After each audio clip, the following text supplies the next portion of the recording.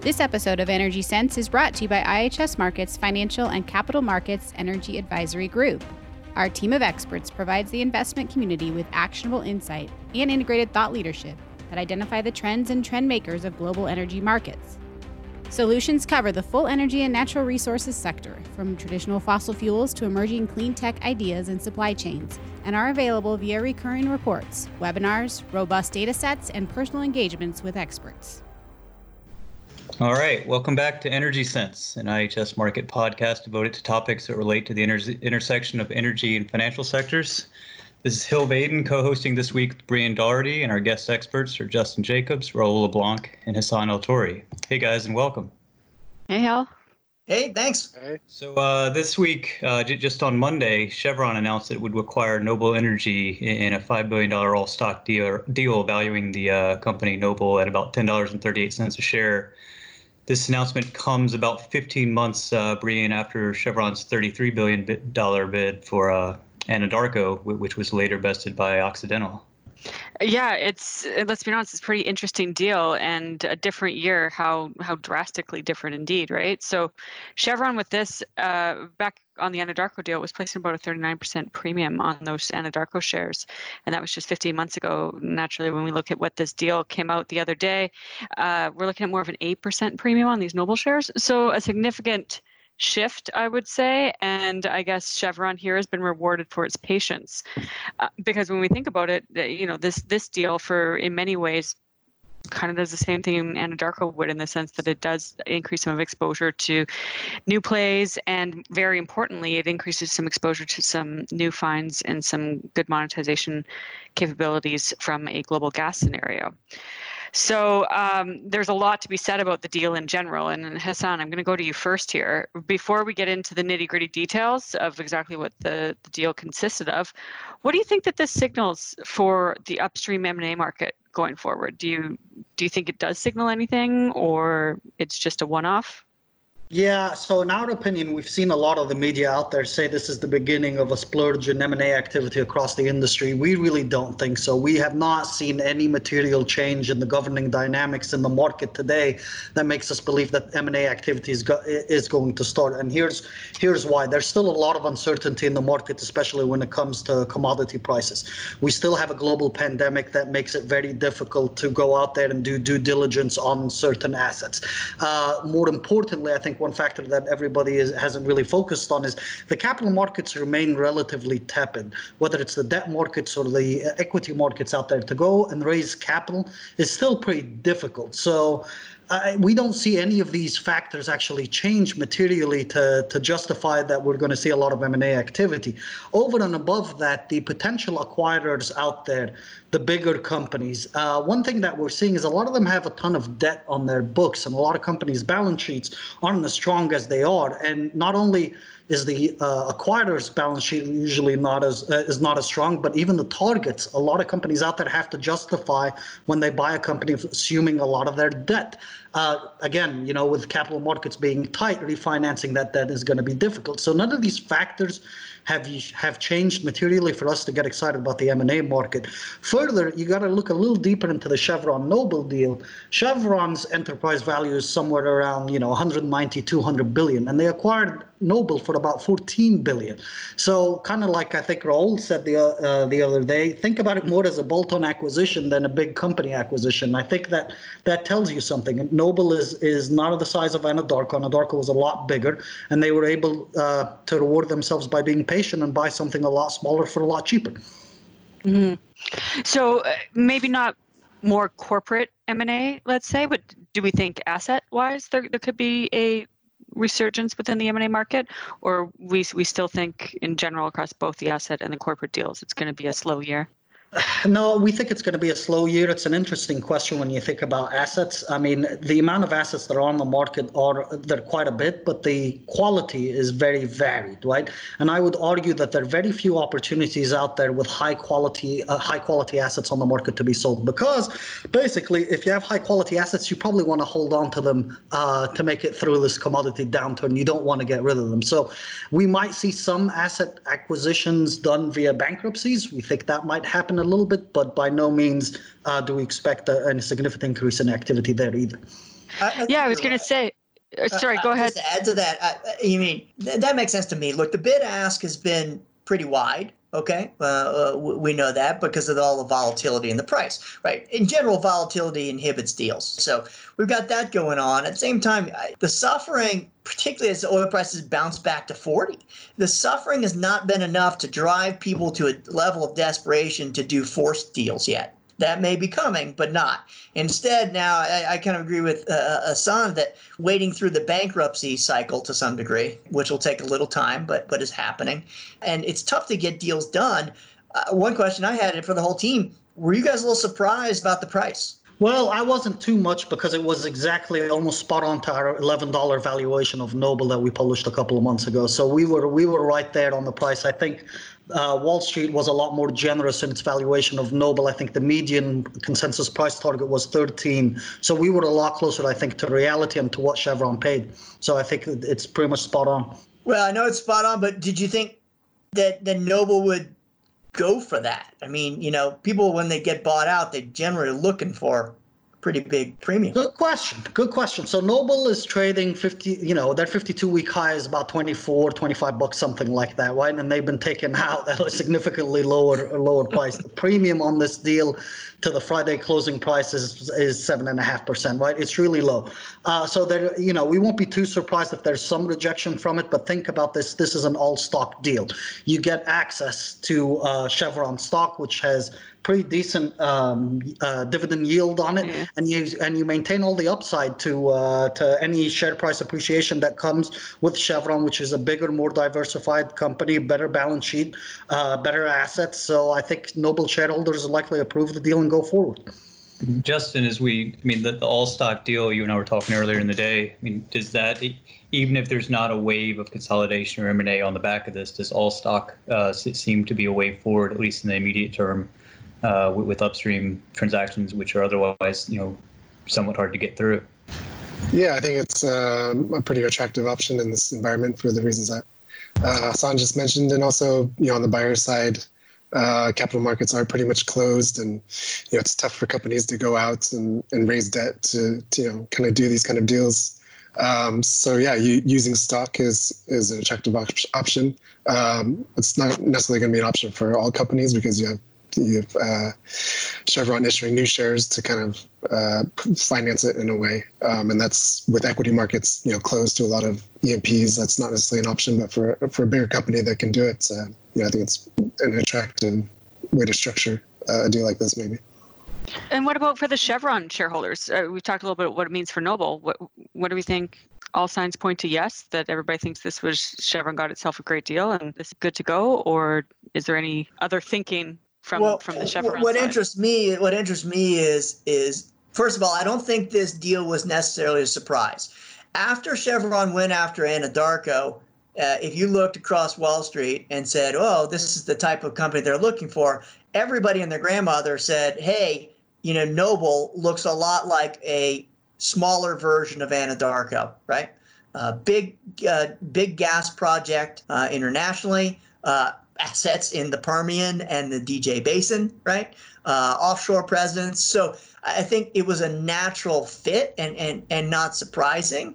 And from my understanding, it fills a niche in Chevron's portfolio in terms of that international gas slot, which gives them a near-term growth on the international gas side. They've gotten very heavily into Australia. We know that. They've got several big assets. Australia, Kazakhstan is, of course, a gigantic asset. The Permian's a gigantic asset. It gives them a new area with some near-term growth that's kind of already paid for and is now just kind of cash flowing that they can harvest.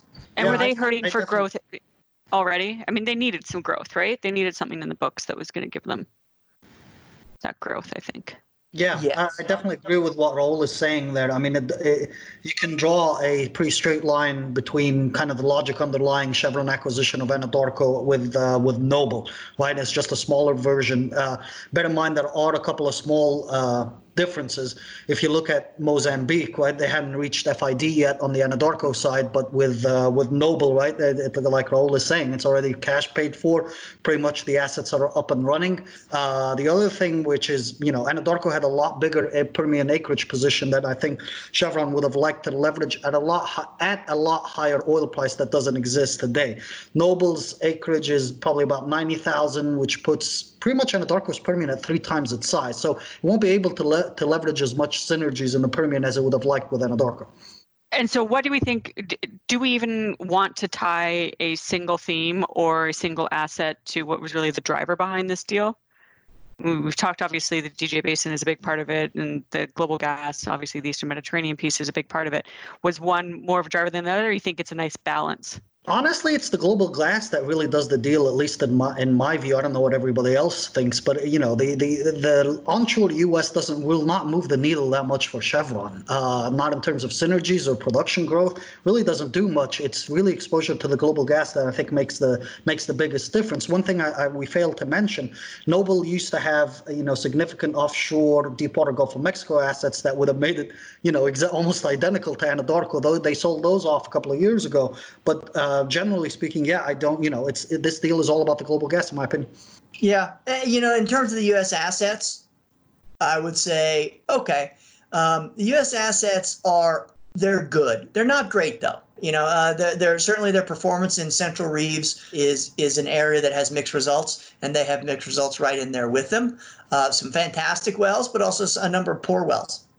So it's not as if this is a premium asset in the Permian, and I think they paid a price that was not premium, so that's worth it. The DJ is a nice little asset. I continue to feel like the Wattenberg field in Weld County, Colorado, is the gift that keeps on giving. But it's not free.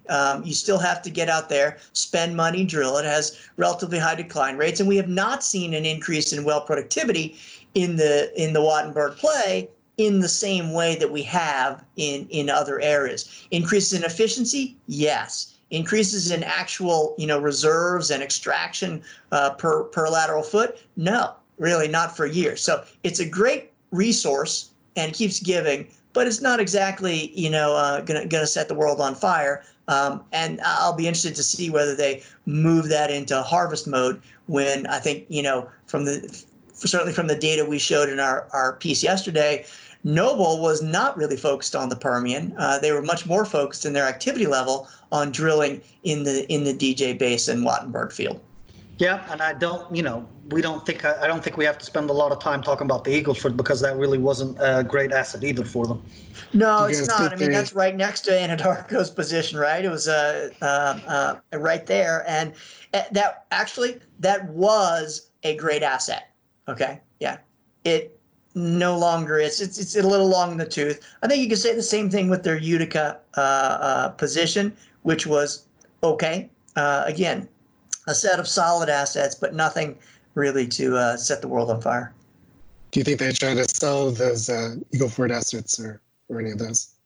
I would not be surprised if they decided to sell those. I just think they're relatively marginal and don't have any synergies, right, with that. Either that or they just harvest them. Either way, I think they try to minimize it as a sink for capital or an area that takes up a lot of manpower, right, in their portfolio. In this price environment, though, I imagine that they're not going to be too quick to hive off anything frantically. Right. Well, that's the thing about Chevron. You don't have to do anything, right? Yeah. You're not in the same position as say an Oxy that just did a very big deal and then the floor falls away from underneath it. Now, do you think, is there anything that, I mean, naturally this is a big enough purchase for them to have come through with in 2020, but do you think that this points to a strategy with Chevron where there might be some other bolt-ons, be they assets, maybe more than another corporate, for instance, but is there anything else that you think would round out Chevron's portfolio even more, given that this points to a bit of a direction for them? Yeah, I mean, I can make a quick comment on that. Basically, Chevron was on the prowl for a deal. We all know that, partly because it's got a really strong balance sheet. Obviously, they take on a little bit of debt with Noble, but nothing too big. But keep in mind, right, they went after a smaller company on the cheap that doesn't really impact or change the portfolio drastically, right? So they played it safe in this environment. I don't expect them to do another deal for at least 12 to 24 months, right? They could have gone out after bigger fish, but they decided to go for a smaller company. There's good reason behind that. I think that tells you a lot about the risk reward profile that they're trying to take. And I know you've already said that you think it's going to be a slower year, but do you think there are actually even any majors or NOCs or anybody to that effect that might be on the prowl a little bit? We were just looking at that, and in our report, one thing we wanted to highlight is putting on everybody's kind of debt to cap and leverage ratios just to show, right? And pretty much almost everybody has quite a bit of debt on their books, so keep that in mind. And that's a hindrance to any acquisition. The closest company in terms of leverage metrics to Chevron is Exxon, but Exxon is running significant cash flow deficits this year, so kind of unlikely that they go ahead and do an acquisition either. Do you think? And by the way, you can bet that the Chevron team. Of course, they look at all opportunities, but you can bet they took a look at Oxy, right? Because as we've been noting, with water cooler around all offices in Houston, the water cooler talk has been, Chevron's going to come back and buy Oxy for less than Oxy paid for Anadarko. It didn't happen, but obviously, I'm sure they took a look at that. Yeah, they probably said, you know what, with all that debt, I'm all right. Thanks. They got a Warren Buffett deal in there that they probably didn't want any part of. Exactly. Now, I mean, I might be a little bit biased because, as you all know, and maybe lots of listeners already know, I tend to live mostly within the natural gas world. But I feel like a lot of the big deals that have been coming out as of late do have a very big gas component to them. Is that fair? Do we think this is at least, if we're trying to look at where there might be some trends or some tipping points here, do we think that it looks like gas is falling increasingly into favor, particularly with these NOCs and majors, or these are just isolated events? I don't know, Brianne. It's a good point. I mean, we've got this scenario laid out, and as we've been presenting that to people, I think people have been genuinely interested in it. Yeah. I don't think that it's got enough of a consensus to drive any kind of deal at this point. So it could be that, these companies, and by the way, this applies to the Chesapeakes of the world, right? And other companies that, have been having some difficulties, or the Oxys. If there is gas uplift, Chevron will be very happy that they got this, right? Because between the Eagle Ford and the Utica, and even that Permian position and the DJ, they have relatively decent gas exposure to this, right? So if our forecast turns out to be on the right side of reality, then it could be a really nice option value. Were they thinking option value? They might have been thinking option value, okay? But I think the gas market has been so consistently difficult for so long that it'd be very hard to convince a management team, an executive management team, to take a big chance. No, this wouldn't be a big chance, but to take a chance on a gas-oriented asset. I think there is some money out there is going for that and buying into this, but I don't think it happens at this corporate M&A level for a $5 billion transaction. That's my view. You think here in North America, but what is that North America focused, you think, or what about global LNG? Again, I think most of this is not LNG, by the way. It's sold at a great price, by the way, into the Israeli domestic market, right? So I don't know, again, that somebody's taking a chance on LNG at this point, like Shell did on BG, right, at the bottom of the last one. Or, I don't know, anyway. Well, Anadarko is Mozambique, which would be LNG. Yes, but right. Interesting. But not in the post-COVID context. Yeah, not exactly. I guess that's a very important point to lay out here, is that obviously one of these deals was done pre-COVID and one of them was done post, which are two very different worlds. When we think of what could be appealing out there, if people are prowling, anything come to mind? Is it if it's not gas, do we think that there are there's some appeal in some sort of oil theme that people might be going for, whether it's onshore North America or deep water, or looking to more emerging opportunities globally. Anything coming out, maybe not specific to this deal. I imagine I'm getting a lot of blank faces and nobody's really jumping on this as I keep babbling through the statement. So maybe nobody has anything to highlight, which makes this question just going to fall flat and move on to another one. It's a bit of a sucker's game. I've never seen anybody or heard of anybody that was really able to predict them. You can throw out a whole bunch of names, but I find deals to be so idiosyncratic that, right, it's like, well, this happened and this 5 things happened and these 2 management teams thought it was a good idea. It's very difficult to predict. Are there more likely combinations? Absolutely. But to be able to predict, specific combinations, I think is pretty difficult. So I tend to shy away from that. Although if you do it and it happens, you look good. But just what about even a theme though? Like, do you think there's somebody who, if you're up there and looking, you want to look deep water? Do you want to look offshore? For my part, I think the next theme is a wave of mergers of equals from companies that really need that are in difficult financial condition and good operational condition, and just try to get together to lower the cost of capital, create a bigger enterprise. I don't think that happens for another 2 quarters as we move through the distress process. That would be my mindset. If a merger of equals of 2 kind of struggling companies, how do they make that happen? I mean, is there no premium?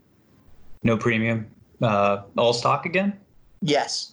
Oh yeah. You got to do stock for stock. If you're distressed, you don't want to. You don't want one company doing it. So you have one company, in a low premium stock for stock deal, and then you take it and then you try dramatically to reduce your cost. Right. Yeah, I agree with that. I mean, we did some research and looking at the different peer groups and the different sizes of both acquisitions and targets. And what you'll see is that the smaller guys are all trying to get bigger, right? Because bigger gives you access to capital. That gives you cheaper access to debt. It's going to help with your shareholders. So I think if, like Raul is saying, if anything were to happen, and we think merger of equals, and especially could start off, on the smaller end of company size. So something to keep a look at, but we don't think anything's imminent for sure. How about explorationists? This is the second independent explorer to get gobbled up, Anadarko being the other one. There's a couple others, Tullow and a few others. Exploration as a business is, has a different value in the type of kind of fossil fuel constrained world that we're moving into. I mean, do some of these majors want to expand their explorationist capability with some acquisitions of explorers, or would explorers merge in the way that 2 unconventional specialists merge? Any thoughts on that? If I can comment on that or take a stab on that, I'll tell you, I don't think, Chevron acquired Noble for its exploration capabilities. I think it would have been nice to have in a totally different commodity environment. But in today's world, I don't think there's a lot of, added benefit to having that. So I'm not sure that's going to be a theme that sparks M&A going forward. I don't know if that answers your question or anybody else wants to chime in on that. Yeah, I would say if you're looking at, some of the European majors who are pivoting kind of away from long-term oil and gas prospects, I think they're not going to be going after some of these explorers as well. If you look at Tullow, somebody like Shell or Total might have been a kind of obvious suitor, but I think they're turning a bit away from that business. They might have other assets that are attractive, but if you're looking at more frontier kind of exploration plays, I think it's tough given the uncertain outlook over demand long term and oil prices and everything. So I think it's a tough market for those guys. So more likely mergers of equals among some of the North America shale specialists than some of the other independents. I think that's fair. Yeah. And then when we're looking at some of the shale, will the majors continue to grow their presence in the Permian? Is this do we see that a lot of the focus of the Anadarko deal in particular was Oxy and Chevron its initial bid, growing the Permian? That Noble has I suppose a small Permian position, not quite as substantial. Yeah, it's a good question, Hill. I think the question really revolves around: do the majors currently have enough acreage and undrilled opportunity set to achieve the ambitions that they have set out for this. So number one, I think that, while we always talk about, they got their balance sheets, they're going to hit their targets, the whole COVID experience is a bit of a different from a cycle that goes down to 45 for, a little while and comes back, right? And so I think that they may pull in their horns just a little bit, which means that their current existing inventory goes further, okay, and may do the job. I've been saying for a while that I thought that Exxon probably needed more acreage to fully realize its ambitions. That may not be the case. And given that they may also be looking toward a deleveraging, Hassan noted the fairly significant leverage, not so much for Exxon and certainly not for ConocoPhillips, but for some of the other super majors, right? The European super majors have a little bit heavier debt load. And so the notion of them taking on something to ramp that up and accelerate activities in the Permian, I think is a little bit less likely now, or rather other priorities may have risen up the pecking order here due to global events in the meantime.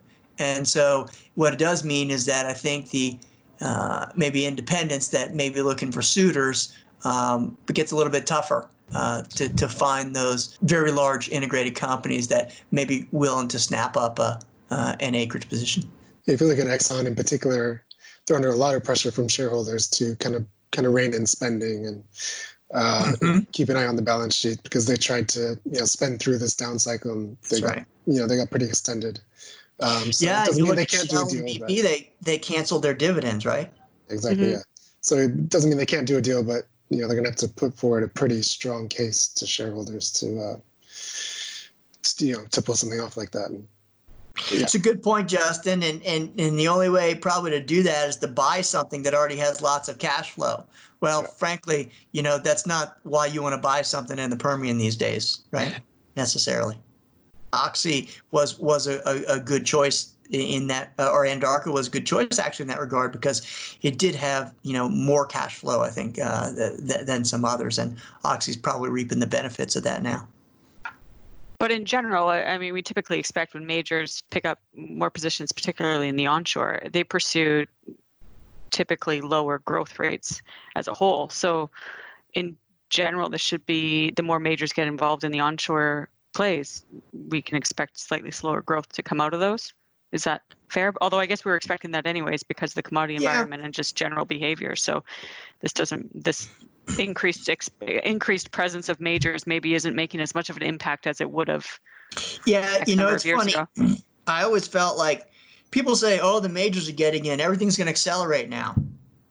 And to some degree, they do have the balance sheets to go through, mini cycles, right? And you have seen those, Exxon in particular, but also Chevron really ramp up in the last little while. However, I do believe that consolidation in general, particularly if it's a synergy-related kind of deal, tends to slow activity, right? And not just for the period in which the two companies are trying to merge, but often you're looking to high grade your portfolio and maybe spend a little bit less. And I think that's certainly the case in the current environment. So I think these deals that happen result in lower overall CapEx, better CapEx probably.